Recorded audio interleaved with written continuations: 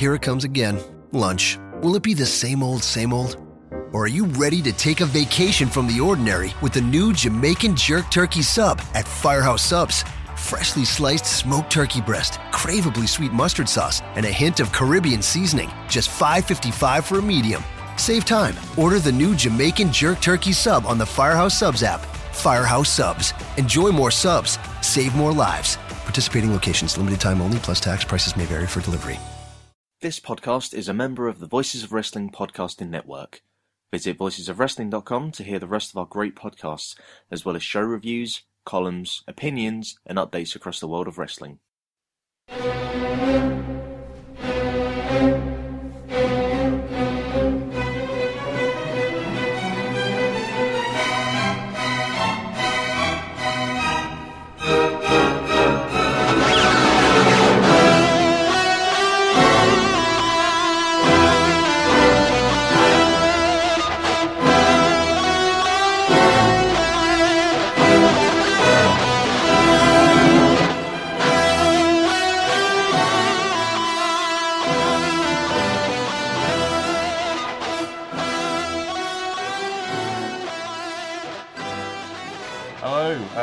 Welcome to the Brit Rest Roundtable. I'm pretty sure it's episode 16. I'm Arnold Furious. I'm really hungover. With me is Ollie Court. I'm less hungover. Hello. He's less hungover than me, which is not difficult. Rob is doing something. He's not here. Where's Rob? I think he still has exams, but I'm free now, so I get to lord that over him and everyone else, which is hence why I went out last night, and you did as well. So we're getting our bodies ready for. Well, I'm getting my body ready for next weekend and the Super Strong Style 16, which should be a bloody good time. That's a good segue. Yeah. Straight into our opening topic, the Super Strong Style 16. Progress tournament. Well, God, I'm going to struggle through this. That's the weekend of the 29th and 30th. There are 16 men competing for what is essentially a title shot down the line. Yep, it's same as G1 Climax, etc. Winner gets a title shot. Makes sense. Are we thinking the winner is getting a title shot at the Brixton show? They haven't made that clear yet. Last year when Will Ospreay won it, it was the very next show. But that was when they were still operating on like a longer schedule. Now the shows are a lot more regular. I believe that like Chris Hero is on their next show at Chapter 30. So it's a much quicker turnaround than last time. So they might hold it off on it. 5 shows before the Brixton show. Brixton's 36. So if they are going to hold off till Brixton, that would they keep having title matches, or would I don't really know how that would work. So, but we'll talk about that because I mentioned Chris Hero being on the next show, and that could play into what's going to happen here. So we've got a list of participants. So why don't we run each guy down, talk about him, what odds they have to win, and what we think about their inclusion. Okay. Okay. So first announced was Sami Callihan. Big import, a newbie in progress. Obviously, released from NXT at the beginning of this year, I believe, or maybe at the end of last year. But he competed in 16 Karat Gold and did pretty well there. Had some good matches and got to the semi-final. So I don't think he's going to win, obviously. But tournament pedigree. He could go very far, and he's a good hand to work with for some of the younger, more inexperienced guys. I can see him making it to the semi-final stage for sure. I don't see him making the final. It would be a stretch to put him in the final, but I think semi-final, I could definitely see that, and be a big scalp for someone getting into a final. Do you rate Sami as a wrestler, or is he up to your style? I like him. He's I generally like anyone who's like stiff. Yeah. Which he is. He kind of kicks the hell out of people, and I'm going to have great difficulty remembering things today, but it was one of the matches in the tournament in 16 Carat. I remember he stiffed the shit out of someone. Yeah, I can't remember who it was. Kim Ray, I believe, when Kim Ray was like had his face just busted up and Sami Callihan was like dropping on his head.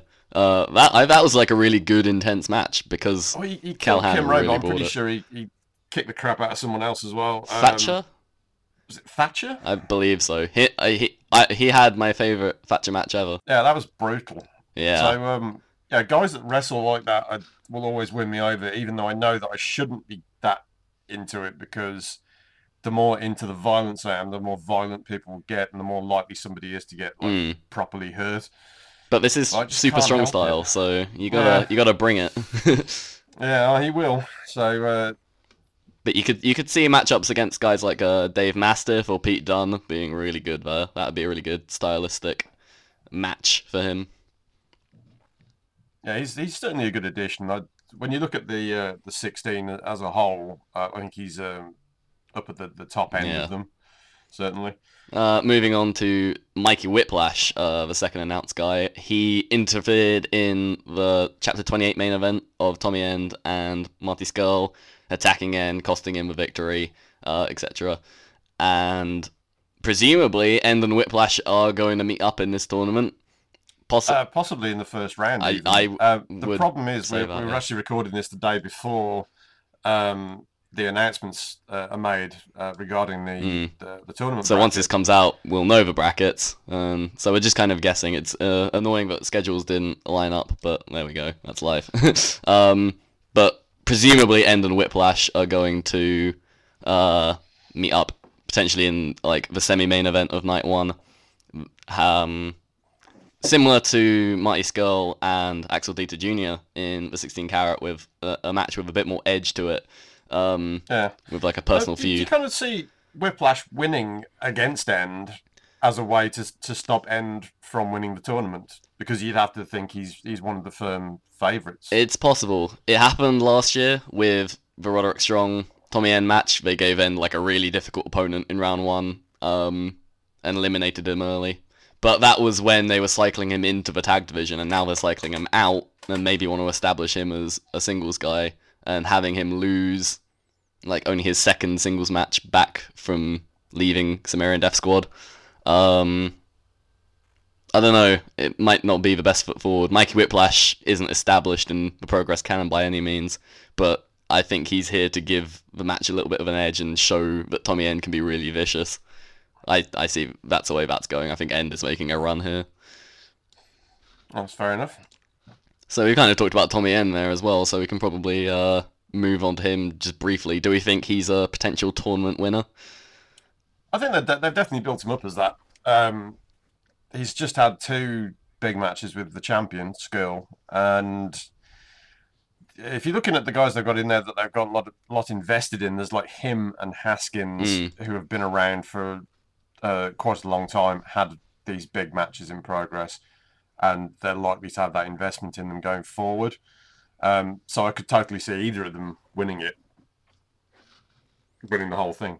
Yeah. Moving on to Pete Dunne, who's a little bit different. He's not as established a Progress guy. He's only had the 2 matches back this year, the tag team bout with his brother, Damien Dunne, and the Cruiserweight Classic match, which he lost against Jack Gallagher. But looks like Progress are going to be using him going forward, and what better way to establish him than having him get a couple of wins here. I could see Dunne potentially getting to the semi-finals, partly because I love the guy.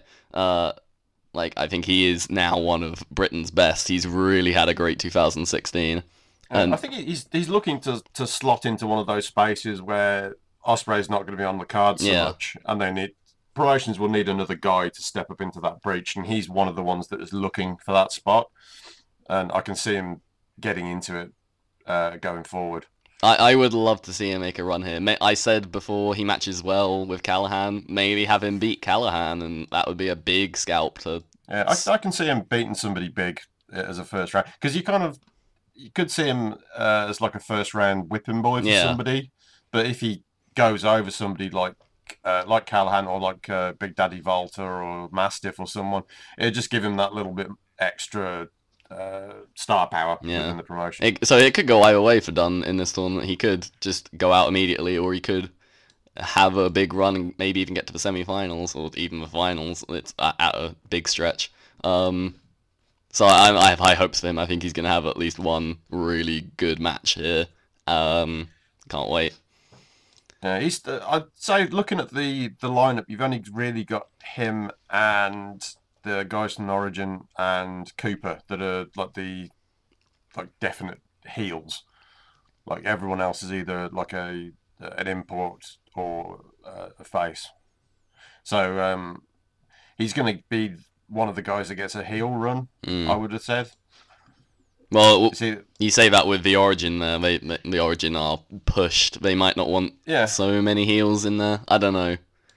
We'll see. I could very easily see him going out in the first round after a really good match.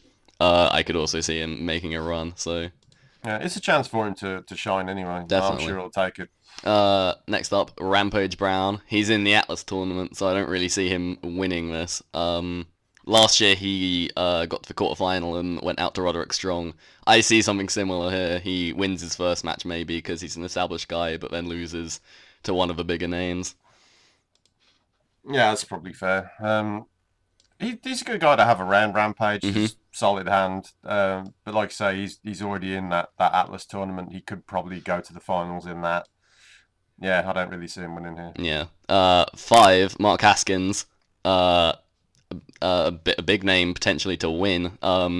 Considering after Chapter 25, I believe it was, or Chapter 26, when he had the title match with Marty Scurll, like the way that finished and the way he was like knocked out and had his wife come to the ring to like console him, they added some emotional investment to Haskins there. You saw that in the pre-show of Chapter 28 when he comes out and he's like fired up and is making his entry into this tournament a really big deal. I liked that it didn't feel like everyone just had automatic entry. Like getting entry really meant something to him. I like that they put over that it's not just something that people get thrown like just because they're on the roster. This is something you like only the elite can enter.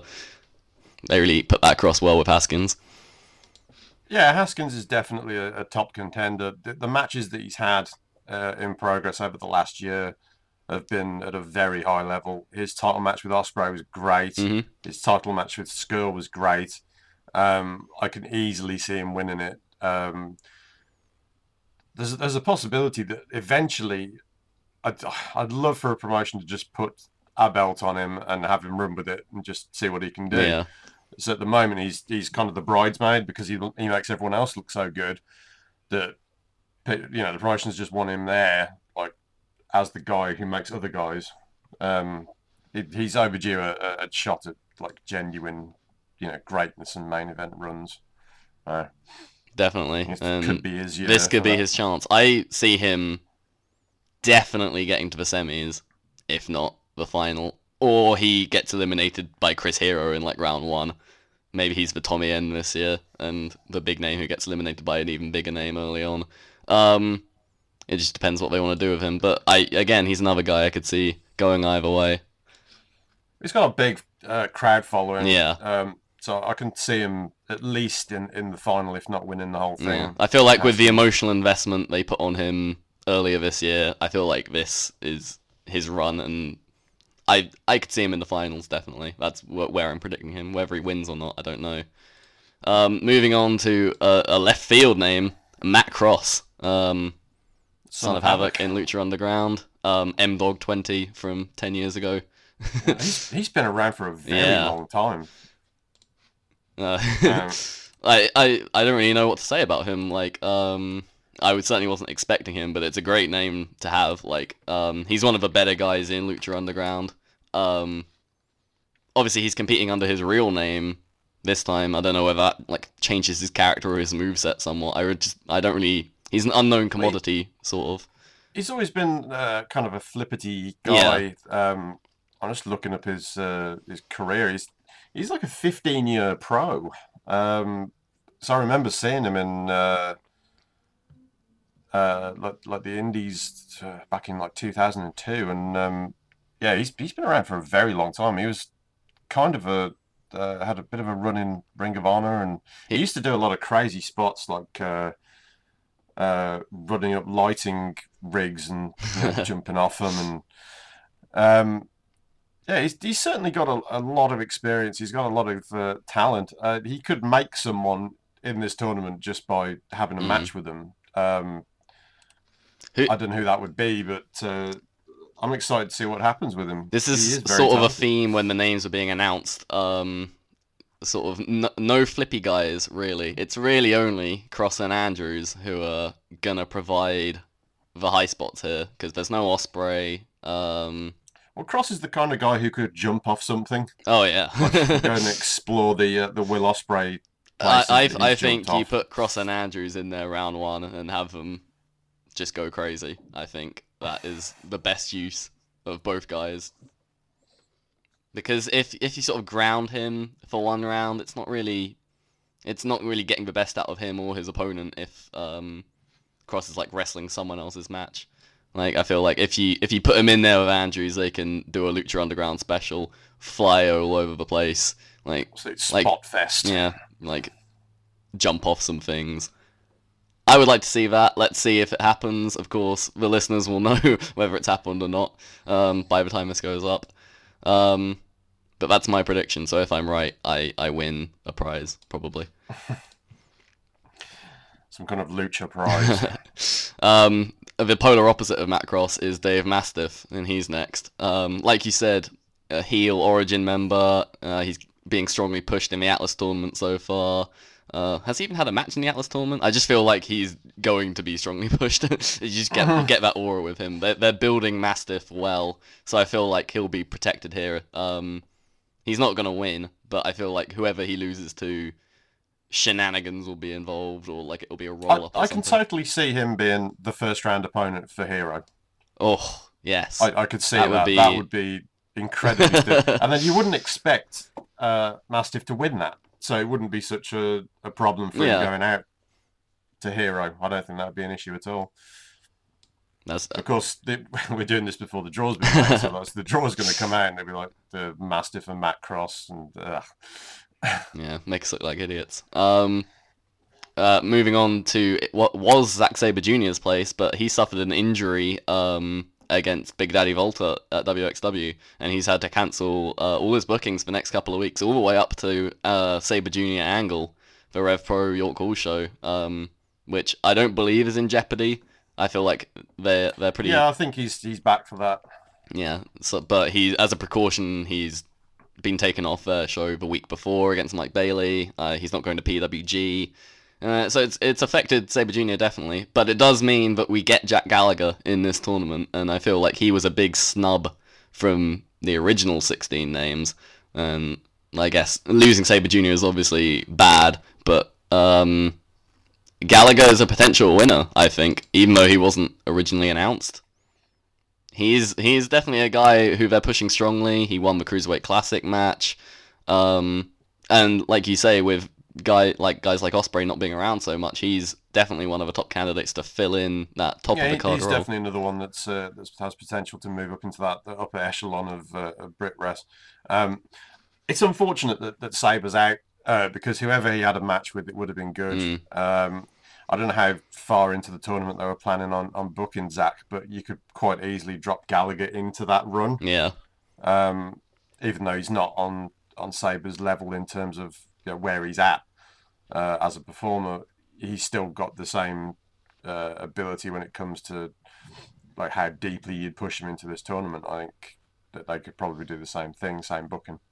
Yeah, I could see him getting to the semi-finals at least, because he is a decently pushed guy in Progress, and like you say, he can slot into Sabre Jr.'s space. Moving on to Mark Andrews, who we already talked a little bit about. I'm gonna lay it out and say Andrews Cross in round one. That's an amazing match, and Andrews wins, gets a little bit of a rub. Do you see Andrews potentially going a long way, because he is more regular on the UK scene now that the TNA dates aren't so much of a commitment? He's a good guy to have around because you can see him in the big matches. He's had title matches this year. He's looked good in them.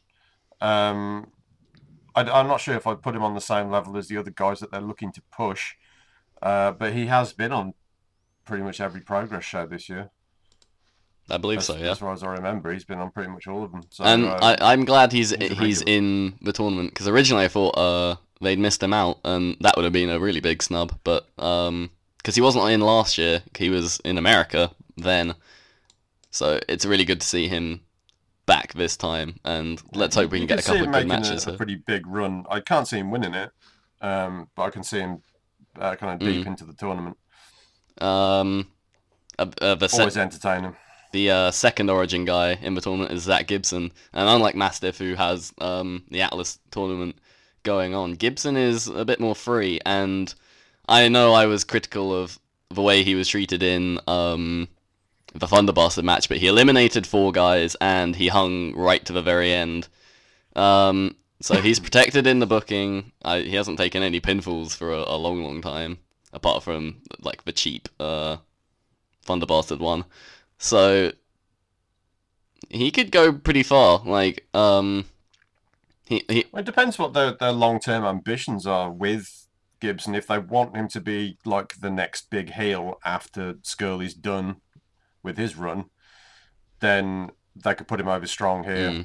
I don't see him winning a top guy the tournament at all, but I feel like he's another guy who could get put against Hero in maybe the quarterfinals and lose to him and not have it be like a massive loss, as if he'd lost to like TK Cooper or something. Like it would be a respectable loss. I don't think anyone's losing to TK Cooper, the next name on on the sheet. TK Cooper won a Endeavour Battle Royal to get in here. We were talking before we came on air about potentially that being Flash Morgan Webster's spot. Do you think TK Cooper fits in along with the rest of them? I honestly haven't seen an awful lot of him against male opponents. He's been doing the whole thing with Dahlia Black. Yeah, most of his physical confrontation in Progress so far has been punching women. So this time he takes on a guy. In the Endeavour Battle Royal, he definitely came off as the biggest star in that match. Like, his gimmick with Dahlia Black is really strong. Dahlia will be there for the match and, like, spicing it up a little bit. So even if he has a bit of a stinker, he still has the charisma to carry it through and has the act with Dahlia to keep it going. So it's a big spot for him, and we hope he can deliver. But, like, he is the best of those, like, lower tier guys to take the spot. I see him getting crushed though. First round crushing. I don't see the sense in putting him over anyone at this point. No, I see him. He's first round fodder, but I think he can still have a fun appearance. And of course, Dahlia will be there. So, Big Daddy Volta is the next name. Volta lost in round 1 in last year's Super Strong Style to Rampage Brown. Do you see him getting put in against another Atlas Hoss?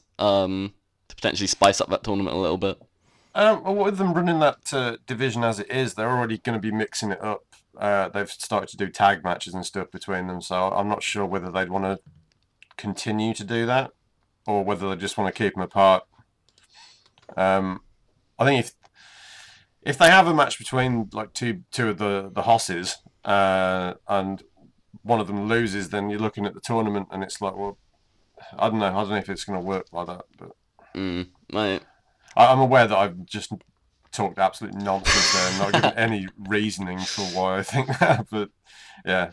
I can't really predict what they're going to do with Volta, other than he probably won't be in the semi-finals or the finals. But I like him. They've used him pretty well so far, and he fits in Progress better than WXW, ironically, because like.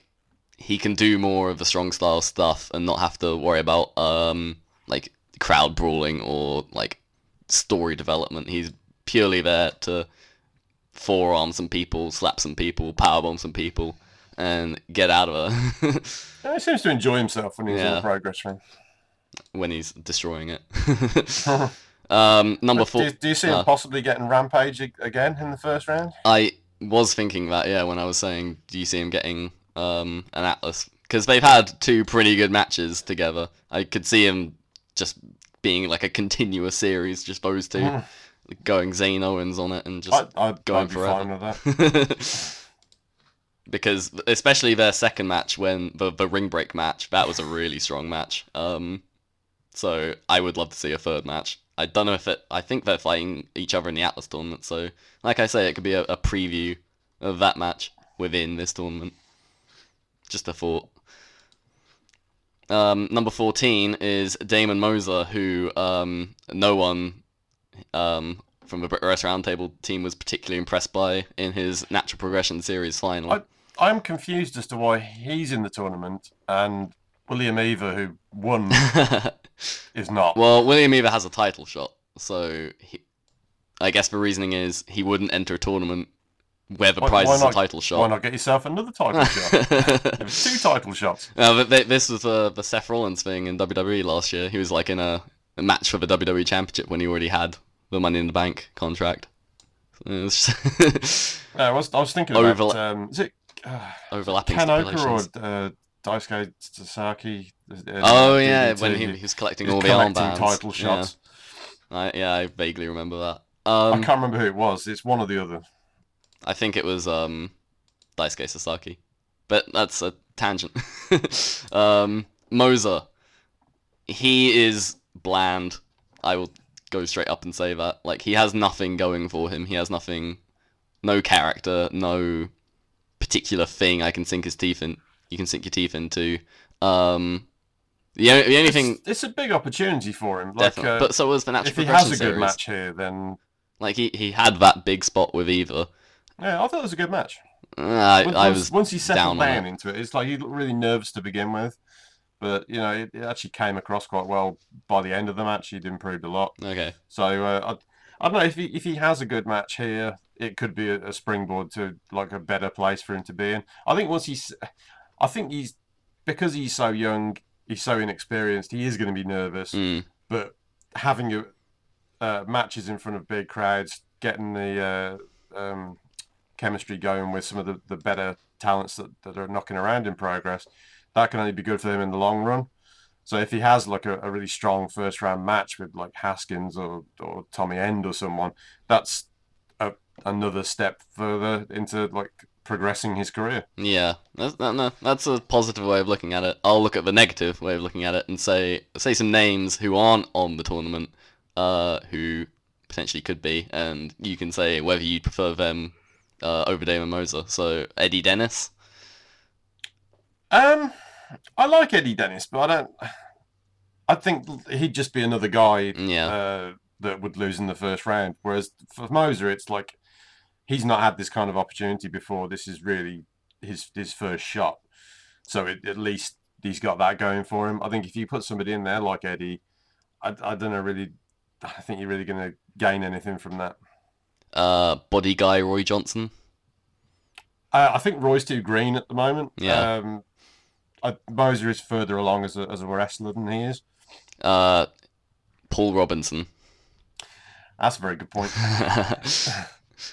Because he's been a staple of Progress for a while. He's got that such strong a character.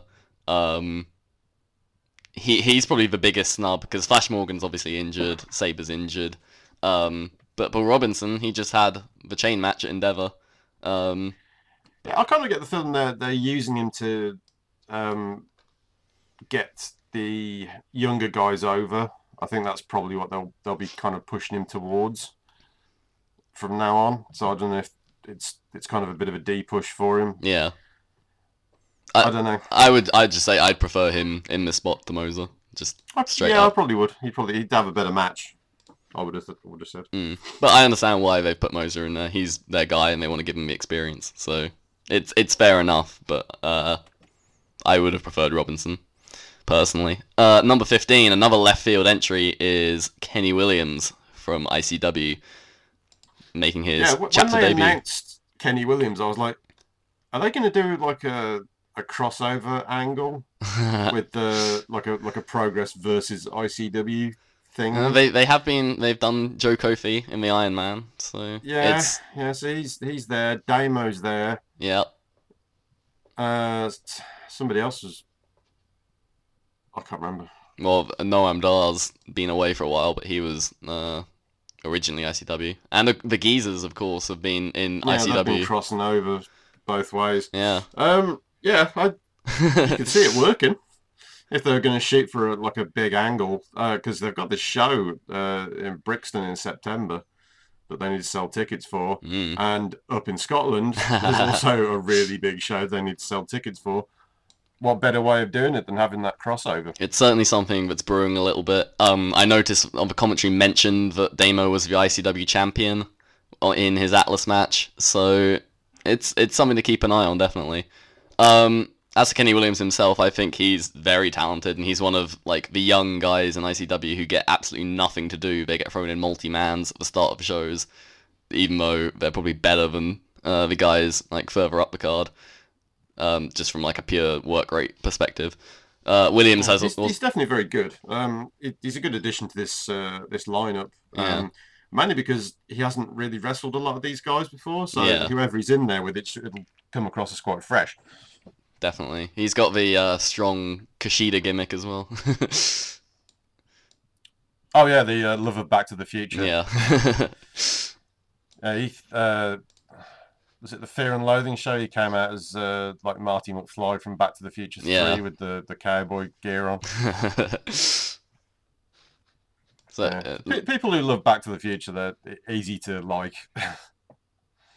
Kushida being a prime example. We've been alluding to him all the way through. He's probably the biggest name in the tournament, and he's the last name announced. It's Chris Hero. Oh my god. What an announcement that was. He was already announced for their Chapter 30 show, and then they just made it even sweeter by chucking him in here. And, well, we are blessed. Because he's definitely going to make the semi-finals, at least, if not the finals. Well, I think this tournament is going to be booked around Hero, and it's what he does in the tournament that will define it as a whole. It was actually quite smart to announce his booking for Chapter 30 before this, because it sort of puts in your mind that they're going to do something with him, rather than, he's the import there to make the homegrown guys look good. Now, all of a sudden, he's sort of a progress guy, because he's going to be at future shows. So, he's a legitimate contender to win, rather than a legitimate contender to be knocked off by someone who's going to win. Well, of all the guys that are legitimate contenders to win the tournament, he's the one guy that hasn't wrestled Skrull recently. So that would be different and new. That would be fantastic. And it would almost sort of full circle my British wrestling fandom, because I saw him versus Skrull at a show in Birmingham at Kamikaze back in 2014. When I was just starting to go to shows properly, and that match was fantastic, and it was in front of 100 people. So imagine in the atmosphere of Progress what that match would be. It would be something special, definitely. I think the crowd are really going to take to him as well. Oh yeah, he's so good. He's tailor-made to get over with the Progress crowd. And of course, he's just tremendous, so he'll get over anywhere he goes. So, yeah. we can't say enough good things, really. But do you see him potentially winning it? Yes. Yes, I do. I don't know whether he will. Because in my head, I'm kind of looking at Haskins. Yeah. So I'm kind of torn between whether they do the whole fairy tale thing for Haskins and having him win. I guess we can move on to saying our top 3 picks to win with regards to everyone. So Rob's picks he's put here are number 1 Tommy End, number 2 Chris Hero, and number 3 Mark Haskins, presumably in order of what he thinks is most likely. So he's going for Tommy. He's going for Tommy. So Who are we going for? Arn? I'm going Haskins, Hero, and I really don't think they're going to push Tommy End in this because he's already had those 2 big matches with Skrull. I think there's something brewing with Whiplash and with ICW. There's something going on there. I don't know what it's going to be, but that's where I feel they're going. It's like, I don't know whether they'll have some kind of screwy finish where Whiplash eliminates Tommy End and therefore leading to it like a war between those down the line. I really can't see them just having him beat Whiplash and that'll be the end of it. It just seems a bit... Yeah, like, it was a angle with such prominence, but it would be weird. It would be weird to blow it off in one match. So, yeah, I see your reasoning, and I also I would have Hero at number 1, Haskins at number 2, and then Gallagher at number 3. Even though he's a replacement, I feel like sometimes replacements can shake up the booking a little bit. But I'm most confident about Hero. I think Hero is winning this. Yeah. Well, I'm going Haskins and Rob's going End. So we've got that'll be three different picks. That's what we like, a bit of controversy. So yeah, there's 7 countries represented. So Rob says England, Scotland, Wales, America, Canada, and a couple of others. Netherlands and Austria, TK of course. Cooper's from New Zealand. Isn't that 8? I mean, there's a lot of nationalities is basically what we're trying to get across. It's a very international field here. It's not just, everyone's from South London or whatever. 4 debuts. We've got Williams, we've got Cross, we've got Callahan, and we've got Hero, of course. And perhaps most dramatically, 9 new participants in the Super Strong style. It's a very different field to what last year's was. And with guys like Cooper, Moser, Williams, this isn't like, to use a phrase completely inappropriately, this isn't your dad's progress. Like, it isn't progress from the Jimmy Havoc era. This is like a very different set of people. Obviously, there's a few guys this is what the company is about. It's very forward thinking. It doesn't stay still. Yeah. It's always looking to move on and bring new guys in and try new things, and that's why it's so different from last year. Like it's their biggest, it's their second biggest shows of the year, and they haven't got Ospreay, they haven't got Skrull. They're putting a lot of time into those second level guys and making sure that they get a chance to shine as well, and that is the way to create new stars when your old ones start to move away from you. Yeah, well, that's inevitable though. I mean, with the talent that we've got in the Brit Rest scene, these are guys that are not going to just stay here. They will have opportunities elsewhere. It's just where they choose to go. Ospreay going to New Japan, as we said last time, is kind of a good thing because he will still be available for UK bookings, just not all of them.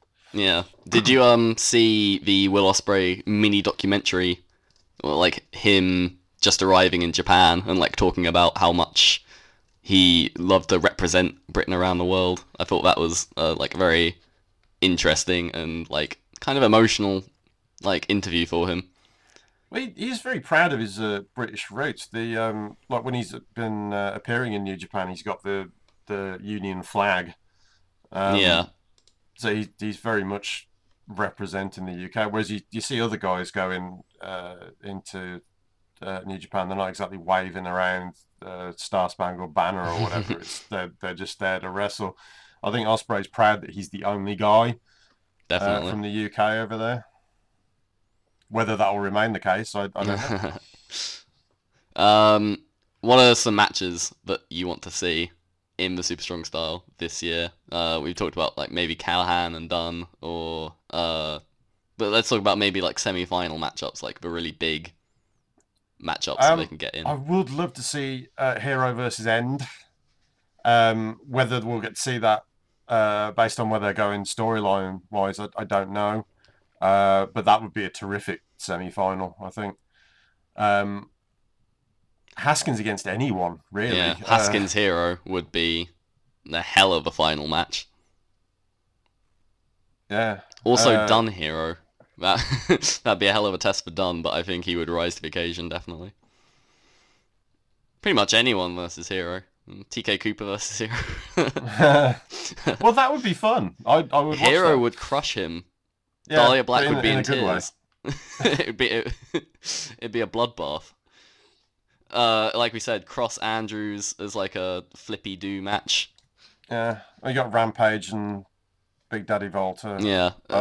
Rampage and Mastiff would be fine. Gallagher versus Hero would be a very interesting one as well. I feel they would match up really well. Also, Haskins Gallagher. A lot of people really liked that match from round 1 last year. I was very meh on it, but now that both names are such bigger commodities than they were last year when they were both just kind of floating around, now Haskins is obviously one of the bigger stars in the UK. Gallagher's really moving on up. That match now would have a lot of juice to it. Agreed. Yeah, Kenny Williams as well. It'd be interesting to see who he goes against throughout the tournament, and how far he goes. Like I said, I'm sure there's something cooking with this Progress ICW thing. There's something going on. I just don't know what it is yet. So it'd be interesting to see where they go with that booking as well, like as a theme. And if anything does exist there, whether it's just my imagination. Obviously, there's non-tournament matches over the weekend as well. They got 2 shows to fill. The night 1 main event will be for the Tag Team Championship Shields. The Origin team of Nathan Cruz and El Ligero versus the London Riots, Rob Lynch and James Davis. The Riots get the main event of night 1 for the 2nd year in a row. Last year they beat Jimmy Havoc and Paul Robinson in like a revenge match, and they returned to the promotion. A year later, I think they're going to be winning the tag championships. I think so. I think the Origin have had that run, and there's really not a lot else you can do with them unless you put together like a super team to go up against them. Because the Riots have never won the belts before. Shields. Shields even. Yeah, it'd be a good send-off for night 1, just like it was last year. Like, that was a really satisfying match, really, like, a good Progress car crash match, as I like to call them. I see that definitely happening. Yeah, I think the Riots are winning the titles. I've kind of thought Origin were going to lose before, and they didn't. Yeah. But this really does feel like they've built towards this point, and I don't really think there's a logical way of doing it other than changing the belt shields. Not announced yet, but likely to happen on night 2 is the payoff to a really strong feud that was built. Ginny versus Laura Di Matteo, the former Elizabeth, personal assistant of Ginny. Essentially broke her chains and became Laura Di Matteo at Endeavour 16. It's a really good angle. The heat it's got is fantastic. Oh yeah, definitely. I didn't think they were going to pay it off quite this quickly, but interesting to see what happens in that match.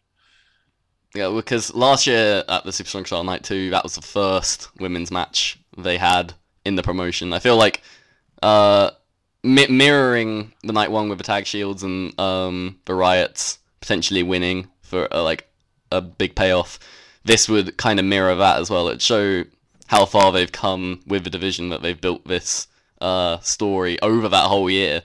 Because, of course, Elizabeth was ringside for that match and got involved. And now they've built it to the point where she's rising up under a new name against Ginny. She's got ridiculous heat. Oh, yeah. Like, when she went to OTT, which we're going to talk about in a minute, she's just the devil there. Yeah, you can't beat, really good heat. There's nothing better than hating someone in wrestling.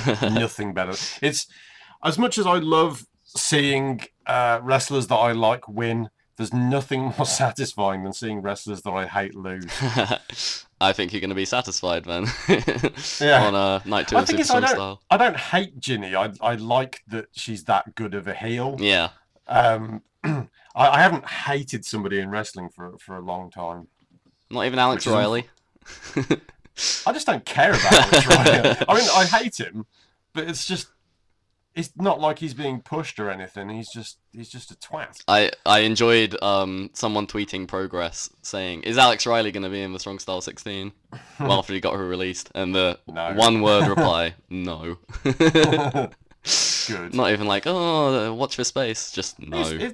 If a company wanted me to genuinely get into their promotion, if they booked Alex Riley as like a top heel, I would throw things at the TV. I'd be mad as hell. And that's something that I feel like that is the biggest thing that's missing from wrestling at the moment, is there's no heel anywhere in the business that I absolutely despise. And it's probably the like the past 4 or 5 years. There's not been anyone that I've really like genuinely hated. I've not had any genuine reason to hate them. I suppose that's a bit of a problem with the internet age and like having the social media. Like even like Jimmy Havoc, he's despicable in progress, but like you see him like just hanging out in a nightclub He just seems with like a nice guy. Pastor William Eva or whatever, and like you see, yeah, he's clearly loved by the other wrestlers, and it's just like, well, obviously he's really good at what he does in the ring and on the mic, but like you can't completely buy into it because you know that in the end it is just an act. Whereas, there's nobody that I have that contempt for. I don't know if it's just because I respect all the workers for doing what they do, but Definitely. it's just. I think Gibson has potential for, Yeah. for me to genuinely, because I already dislike him. Well, he's got the best hateable gimmick for you, with the Liverpool fan. Yeah. And that works really well in progress. It being a London and Manchester based promotion. So it's an issue, but like because the wrestling at the moment is so entertaining, I don't think it's a big issue. It's just, I mean, even like WXW, they've got Ewan Simmons, who is a traditional heel, and I probably should hate him a lot, but he looks like Chewbacca. I can't get upset. So we say that Ginny is getting like major heat in OTT, Over the Top, and we can move on to previewing even better than our best right now. And first of all, we need to publicly apologise to Rob because we mocked him for like an acronym that was wrong and it was actually right. yeah, we thought it was like better than our best or better than our best, but it's even better than our best, and we do apologise for the misinformation. So even better than our best, it's a hell of a title, and it was supposed to be Over the Top guys versus the Eurotrash trio in like the top 3 singles matches on the show. Obviously, Sabre Jr. has been pulled from the event. In his place, they've only got Joe Kofi. So Pete Dunne versus Joe Kofi is should be really good. That's a hell of a matchup. Like we say, what Dunne is trying to do right now with his bruiserweight stuff fits in with a lot of other people's gimmicks and styles, like Sami Callihan, Mark Haskins. You just feel like he fits in perfectly with those characters and those styles. Just like Jack Gallagher, like he had such great chemistry with Gallagher in the Cruiserweight Classic. The trouble that he's got here is that Pete Dunne is normally a bully. That's how he gets his stuff done. He's a big, strong cruiserweight. He's bordering like going over the weight limit. Whereas Joe Kofi, you're not going to bully him around. He's just he's one of the big lads. Kofi's he's in the Atlas tournament and Pete Dunne is in the Cruiserweight tournament. So that tells you all you need to know about the size difference. That puts Dunne in unique territory because OTT is where he is thriving best. This is where he's really gotten the heel characteristics and like timing down on his work, and it's been so good to have this run in OTT for him. Like he's just gained that extra edge. It'll put him in new territory being in his house versus a bigger guy, a bigger bully than he is. That'll create a very interesting dynamic. I get the feeling like he could still wrestle like he's trying to bully Joe, but it's not going to work. So that should create an interesting dynamic. Yeah. Ryan Smile versus Marty Scurll in the semi-main event. Damn. Well, Ryan Smile is like, he's a bit like Will Ospreay. You describe him to somebody for the first time, that's kind of what he's like. So the matches that Ospreay and Skull have been phenomenal. So this, by all rights, should be good too. He's basically Ospreay reborn while Ospreay's in Japan. Smile is another guy who's really doing well in OTT. He hasn't got an opportunity anywhere else for some bizarre reason, but OTT's given him the ball. I kind of get the feeling that companies are waiting till that spot's available and then he'll be in it. I think that you can't just throw someone in there like as soon as Will's out the door. You kind of need to. You need the vacuum to be there before you put somebody else in that spot. But I think he's the guy that could slot into to Will's like UK bookings. Yeah, Smile is another guy from like the Birmingham circuit, and like he can do all the things that Ospreay does, like fly over the corner turnbuckle to the outside, and just like land on his feet and just be like, "Yep, I just did that." Like he's so smooth in the ring. He doesn't. He's not like scrappy. He comes across like a star in that small arena. I'd love to see him what he could do like in the big time, because he's definitely one to watch. He's outgrown that scene. He should be in Progress or Rev Pro like now. He's more than capable. But OTT have given him the ball and he has run with it, and that's why even though he's not Irish, he's considered part of like the OTT team, which is really cool. Someone who is Irish, Luther Ward versus Tommy End in the main event for the No Limits title, which Ward beat Dunn. The crowd's always good there. The Irish crowds are very strong, and I think they'll have a good time watching this show.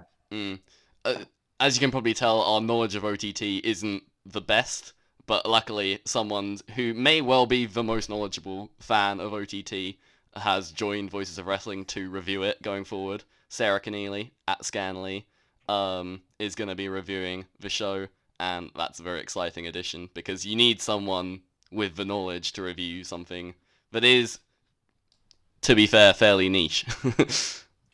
That Twitter handle, was that Scanley or Scan-E-Lee? Oh, I've always read it as Scan-Lee, but yeah, it is Scan, capital E, Lee. Scan-E-Lee. Scan-E-Lee. Or Scan-Ellie. Yeah. Scanelli, because Canelli. Yeah, there you go. That's Sarah's Twitter handle. You can follow her on there. We can move on now to some other smaller topics to end the show. Rev Pro TV Season 2 is like fully underway now, and one of their featured matches on their most recent show, which is now behind a paywall, so you have to get the subscription, but every time they're released for the 2 days afterwards, you can watch them for free. So you have to get them quickly if you're not subscribed to Rev Pro On Demand. But this was a fantastic match between Will Ospreay and Zack Sabre Jr. You can read Rob's review of it on the site. He's reviewing like the episodes as they come up. And this was just kind of out of the blue tremendous. Like, I'm not sure if it was as good as their Evolve match, but it had a very unique feeling because Sabre Jr. dominated the early going. Like, Ospreay got nothing in. They didn't go like back and forth grappling. Sabre Jr. just like got him on the ground and was just all over him until Ospreay managed to like escape, but the damage had already been done. And no matter what he tried, even though he hit the big moves on Sabre, he was already too damaged to take advantage.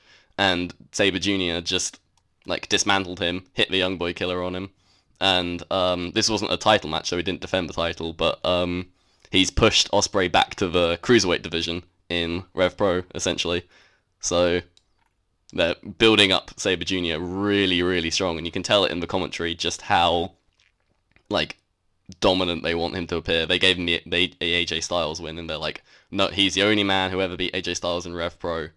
And it when he gets taken down at some point, like whoever does that have taken a big scalp in like the Rev Pro lore.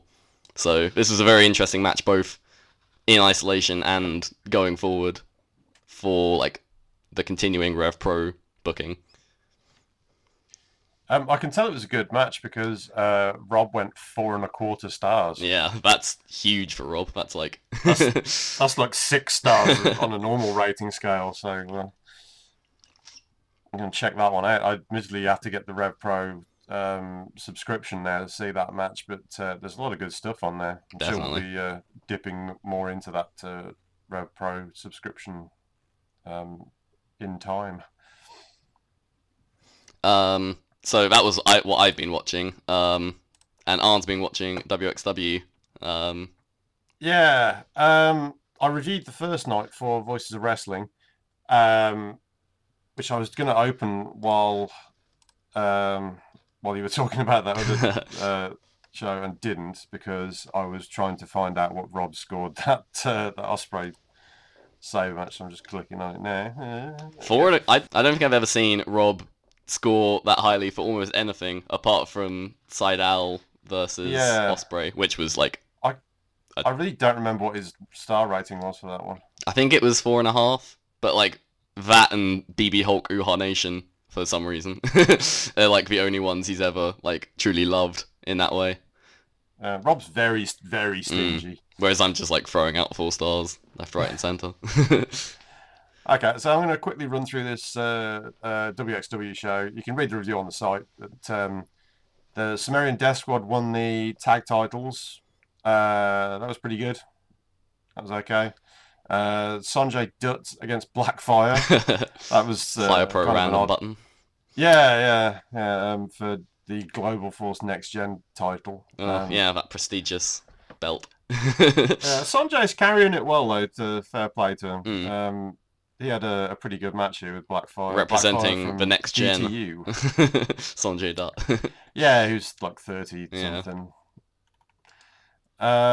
Sabre Jr. had like a revenge match thing against Bobby Guns, where he just tore him to pieces. It was beautiful. That was a Young Boy Killer win. Nice attempt by Bobby Guns to kind of hang with Sabre, but he's not really in his league at all. And yeah, that was fun.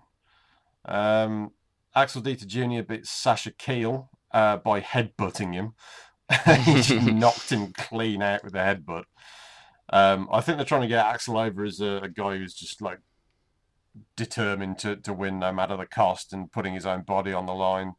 So that was a good way to debut that as a finish. Just absolutely knocking Sasha out cold in front of Axel's hometown crowd in Hamburg. After that match was the one that we're really here for. That was Skrull and Ospreay. This was like number 4 this year. They had a match of the year contender in Rev Pro. They had another great match in Progress just like a week afterwards, and then they had another match over in Dallas at WrestleCon. The crowd knew they were in for something good here. They were chanting "This is awesome" before they even looked up. It's amazing what they managed to build with that matchup. Like that is the matchup right now in the world. Like that's what everyone wants to book. The great thing about this match is they changed it. They're not just having the same match over and over again. They've had 4 matches, and apart from the one in WrestleCon, which was very much like a greatest hits matchup, it was like an exhibition. The other 3 have all been completely different matches. The Progress one with like the table spot, which like might be my UK indie spot of the year, just like Ospreay like emerging from the tunnel trying to do like a flippy do, and then Skrull just catching him and chucking him through the table in like one move. That was tremendous. Yeah, so this match had an awful lot of stuff where they've started doing like familiarity counters, so it's stuff that's worked before. I love it. Now I love it. I mean, I need to see this match. I've been a bad fan, but I haven't really seen it yet. The only criticism is the finish is one that they've already done, because it was Ospreay going after that like fade cutter where he kind of bounces backwards off the top rope, and then he just gets caught in the chicken wing. Yeah, that was the Rev Pro finish, I believe. It might even have been the WrestleCon finish as well. I think it was. So yeah, that's a little disappointing that they'd done that again. But everything else about the match was great. I went 4.5 on this, which by Rob standards is like 3 3/4, I think, somewhere around there. But yeah, it was a really good match. It was better than I expected, which is, I mean, I know they've had great matches every time out this year, but after seeing the WrestleCon one, I thought maybe they'd just kind of go out there and do a best of again, but they didn't. They had a really good match. Outstanding stuff from those guys again. After that match, I had Big Daddy Volta and Gangrel. Yes. Um, I'm kind of gutted that Revision got in the way of me going to Kamikaze to see Gangrel of all people. He's in his late 40s now.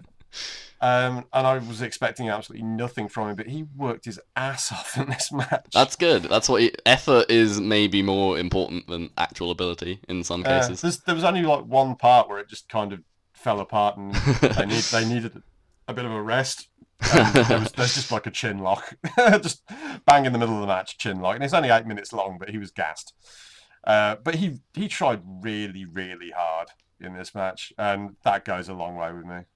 So yeah, Gangrel doing the business in 2016. How about that? Another couple of matches on the show. Damak, which I hate his name, hate it.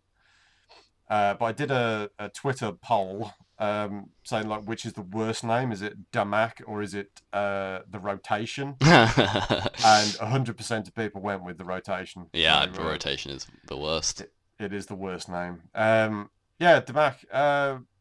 Pretty good match, like not a disaster or anything, but not very long, and that was it. Yeah. But what of Jörn Simmons? Massive Jörn. Well, he was tagging with Emil Satoshi against Jeff Jarrett and John Klinger in the main event, and it was really stally, like slow-paced stuff. And I kind of get that some people really enjoy it, because nobody seems to do that old school Memphis stall for 10 minutes before the match starts routine anymore. So they think that this is like refreshing and new, and it gets a lot of heat. But it is boring as hell. I've seen far too many matches like from a time in Memphis where this was like the in vogue thing to do, and Jerry Lawler would do like 10 minutes of nothing before every match. But I'm glad that is gone. I was hoping it would never come back, and here we are in 2016. Well, just the night 2 main event of Jarrett Simmons. That's like Rest Hold City, presumably. It was god awful. Night two was kind of shaping up to be even better than the first night at times, because the matches were so like doing better than they should have done. They opened up with Sumerian Death Squad versus Hot and Spicy, Axel Dieter and Damak. I kind of didn't realize how much I missed the Sumerian Death Squad until I saw them again in WXW. They had a really fun matchup, so that was strong. Emil Satoshi pretty much killed the Rotation again, which Get a real Rotation, name. Though, it's the worst name in all of wrestling. It's absolutely god awful. I don't know why he's still walking around with it. Like, there's nobody gone up to him and gone, "Why have you given yourself like the worst possible name?" What is it even? The Rotation? Even Does just that mean he rotate. spins? Just rotation is better. I mean, like Ricochet doesn't mean anything, but it sort of gets the point across. It's saying rotation is like a bit of a shit Ricochet, but the Rotation, like a singular rotation. It's like Mr. Yeah. Moonsault. Mr. Moonsault, Mr. Rotation. But the thing is, like, he's got a really bad look as well. Yeah, but It's just he's got that the kind of haircut. get a that haircut. It's like if you're in school and you're like 15 years old and your mom. I think he is like 15, grow isn't your he? hair out for the first time. That's how terrible your haircut looks. That's the haircut he's got. It's just a phase, Mum. Yeah, and his gear is terrible. He's just got the worst ring gear. It kind of reminds me of Bob Holly's gear in Smoky Mountain Wrestling, where he was trying to look like a sex symbol, but he's Bob Holly.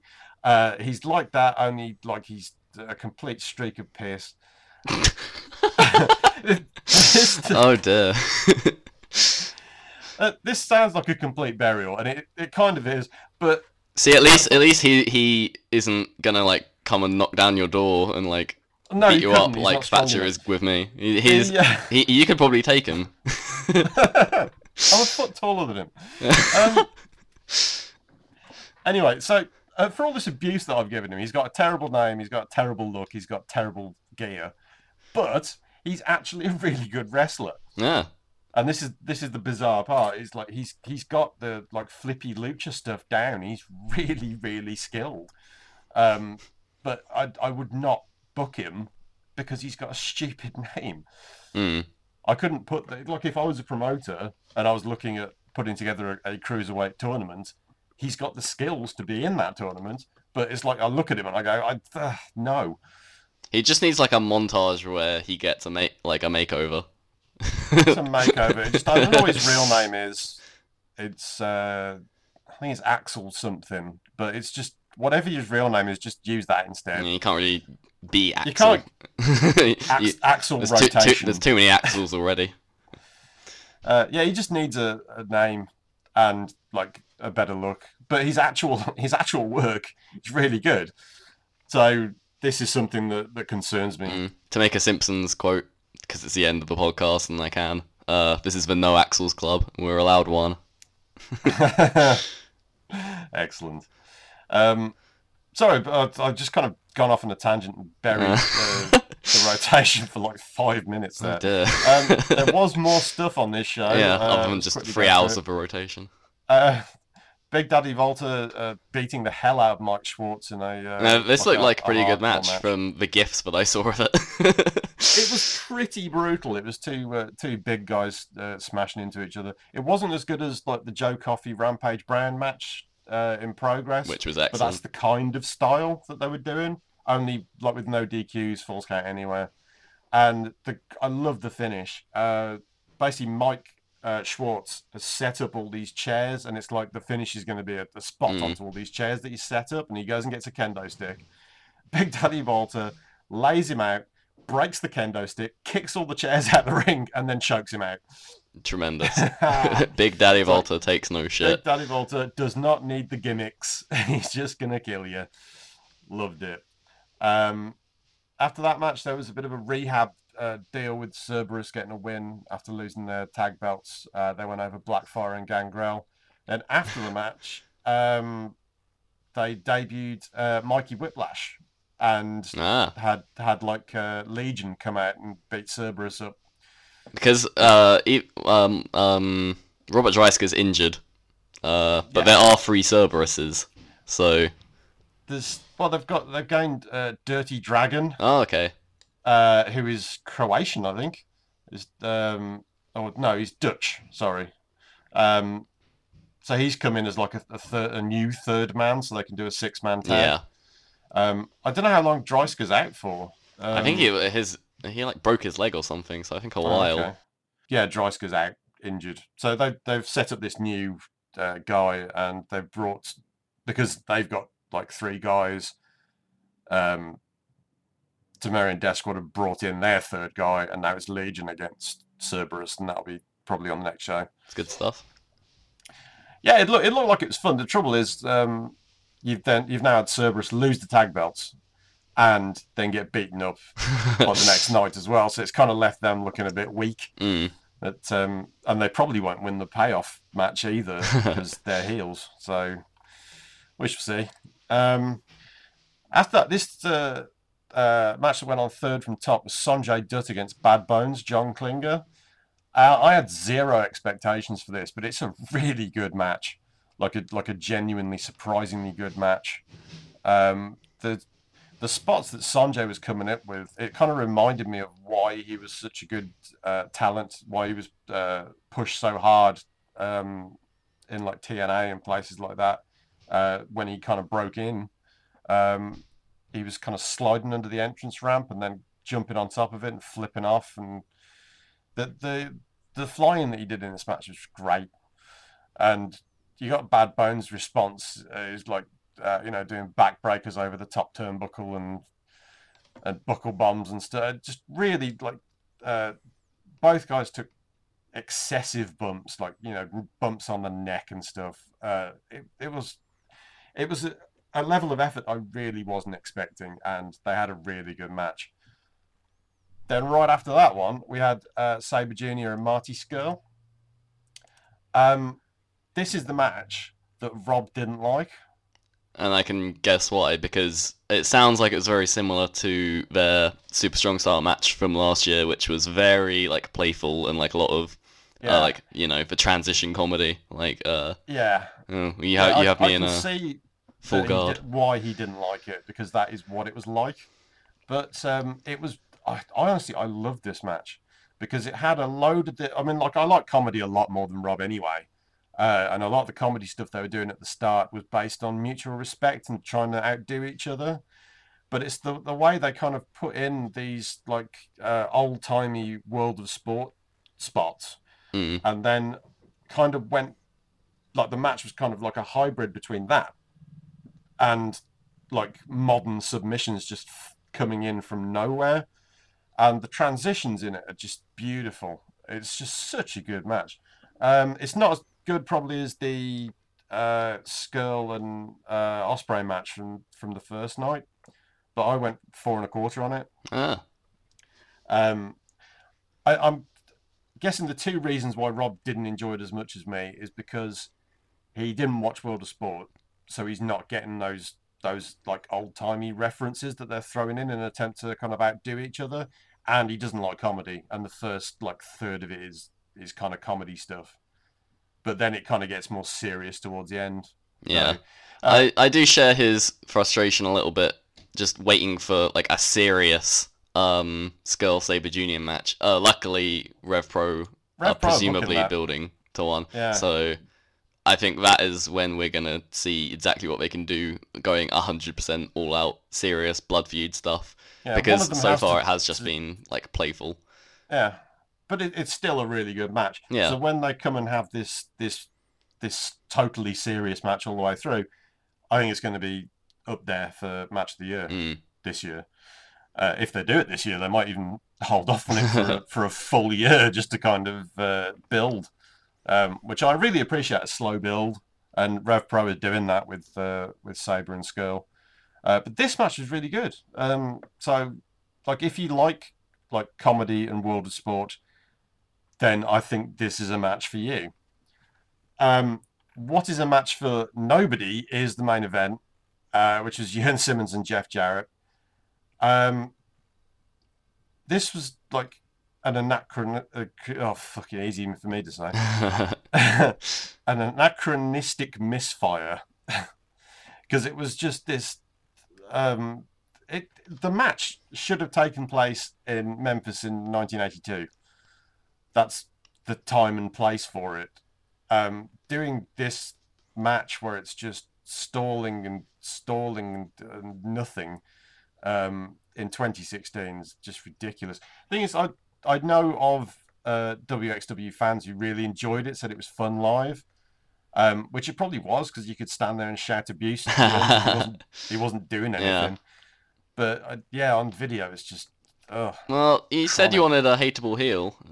Here's a guy. But he's not, though. He really isn't. It's I'm not hating him because he's stalling forever. I'm looking at the time and thinking, come on, mate. Yeah. Let's do something. Was Jeff Jarrett in his Bullet Club pants? Yes, he was. Yes, of course. Both nights. Oh. Well, the thing is, if you've got the gear made, you might as well use it.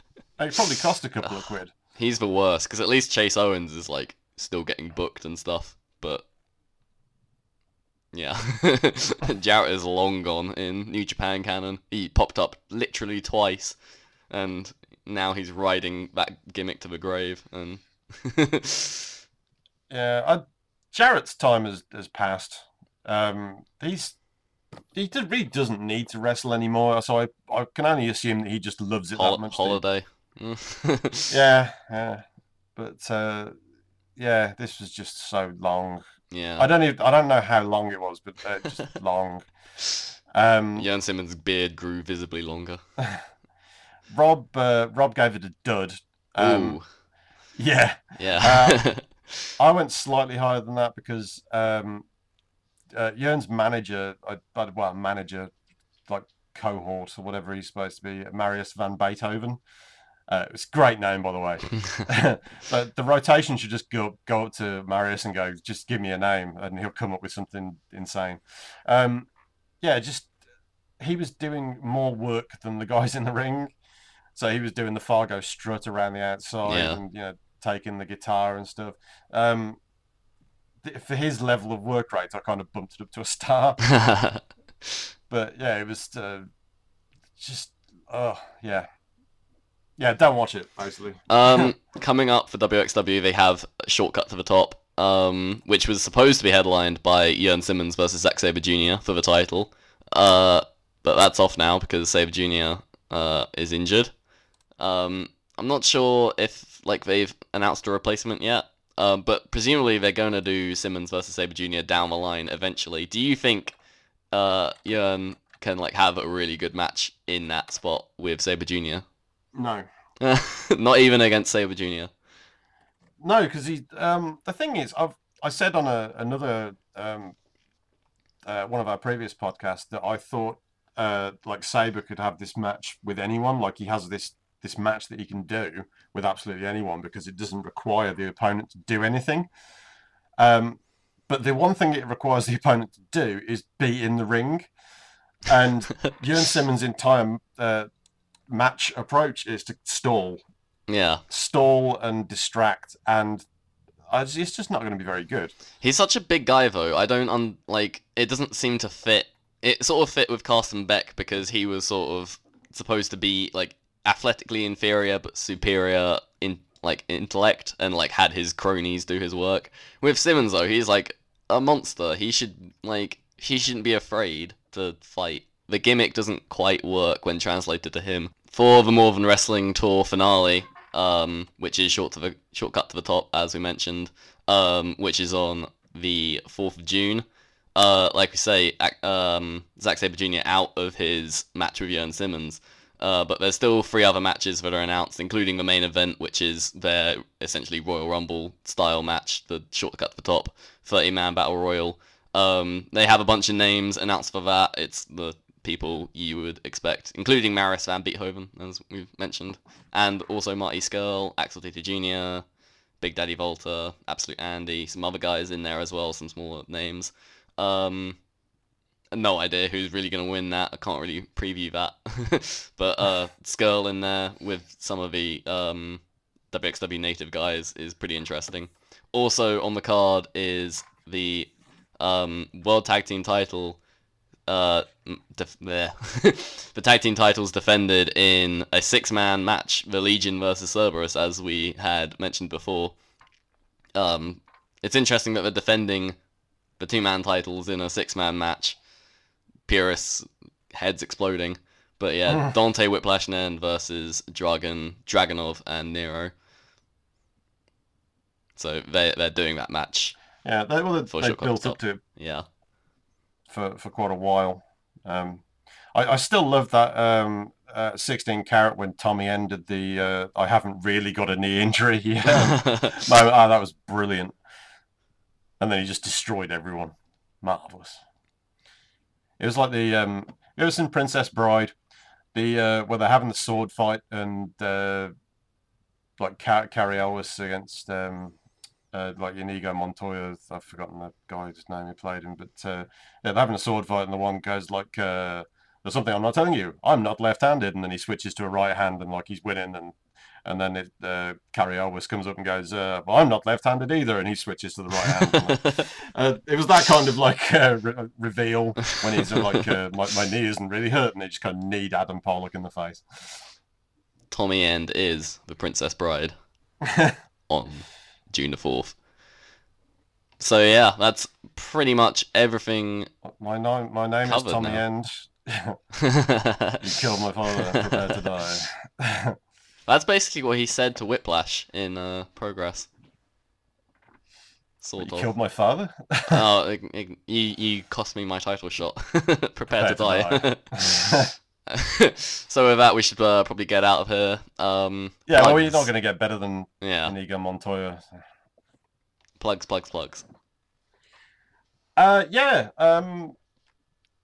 If you go over to whatculture.com and go into their shop, there is a wrestling magazine, like issue 1. I wrote the cover story for it, which is like the Daniel Bryan career profile thing, and I've also written like other bits and pieces inside, including like a Bullet Club piece. So this is like the first of many, presumably, because it's sold really well. Get over there and get yourself a copy. It's £10, which seems a bit steep, but it's like a really thick. It's almost like a book thickness. Shane Douglas wrote something for it. Christ, my brain is not working at all today. Forgive me. Rob's gonna be heavy with the editing. Yeah, keep him busy. Yeah, it's got the top 100 WWE matches of all time ranked and discussed. There's columns in there from Shane Douglas, from R.D. Reynolds, who does WrestleCrap. Tom Pritchard's also written something for it. He's like trained guys in WWE. There's all kinds of features and stuff. It's good stuff. So go and buy it. Awesome. Boom. For myself, say hi to me at Super Strong Style 16. I'll be around. I'm the short guy who looks about 15. And also I'll be reviewing that for Voices of Wrestling, and also alongside reviews I'll be writing like more like an atmosphere piece, a lifestyle piece about like the weekend, about Progress, like the aesthetic that they have like in Camden, and like the atmosphere of like being in the queue, being in the Electric Ballroom. Like that's what I've got planned. Also continuing to write the European newsletter segment of the F4W weekly newsletter, so check that out. And yeah, Twitter, another Ollie. Okay, so that was it for Brit Wres Roundtable number 16. I'm convinced it's 16. Okay, we'll see you next time. Yep. See ya. Bye.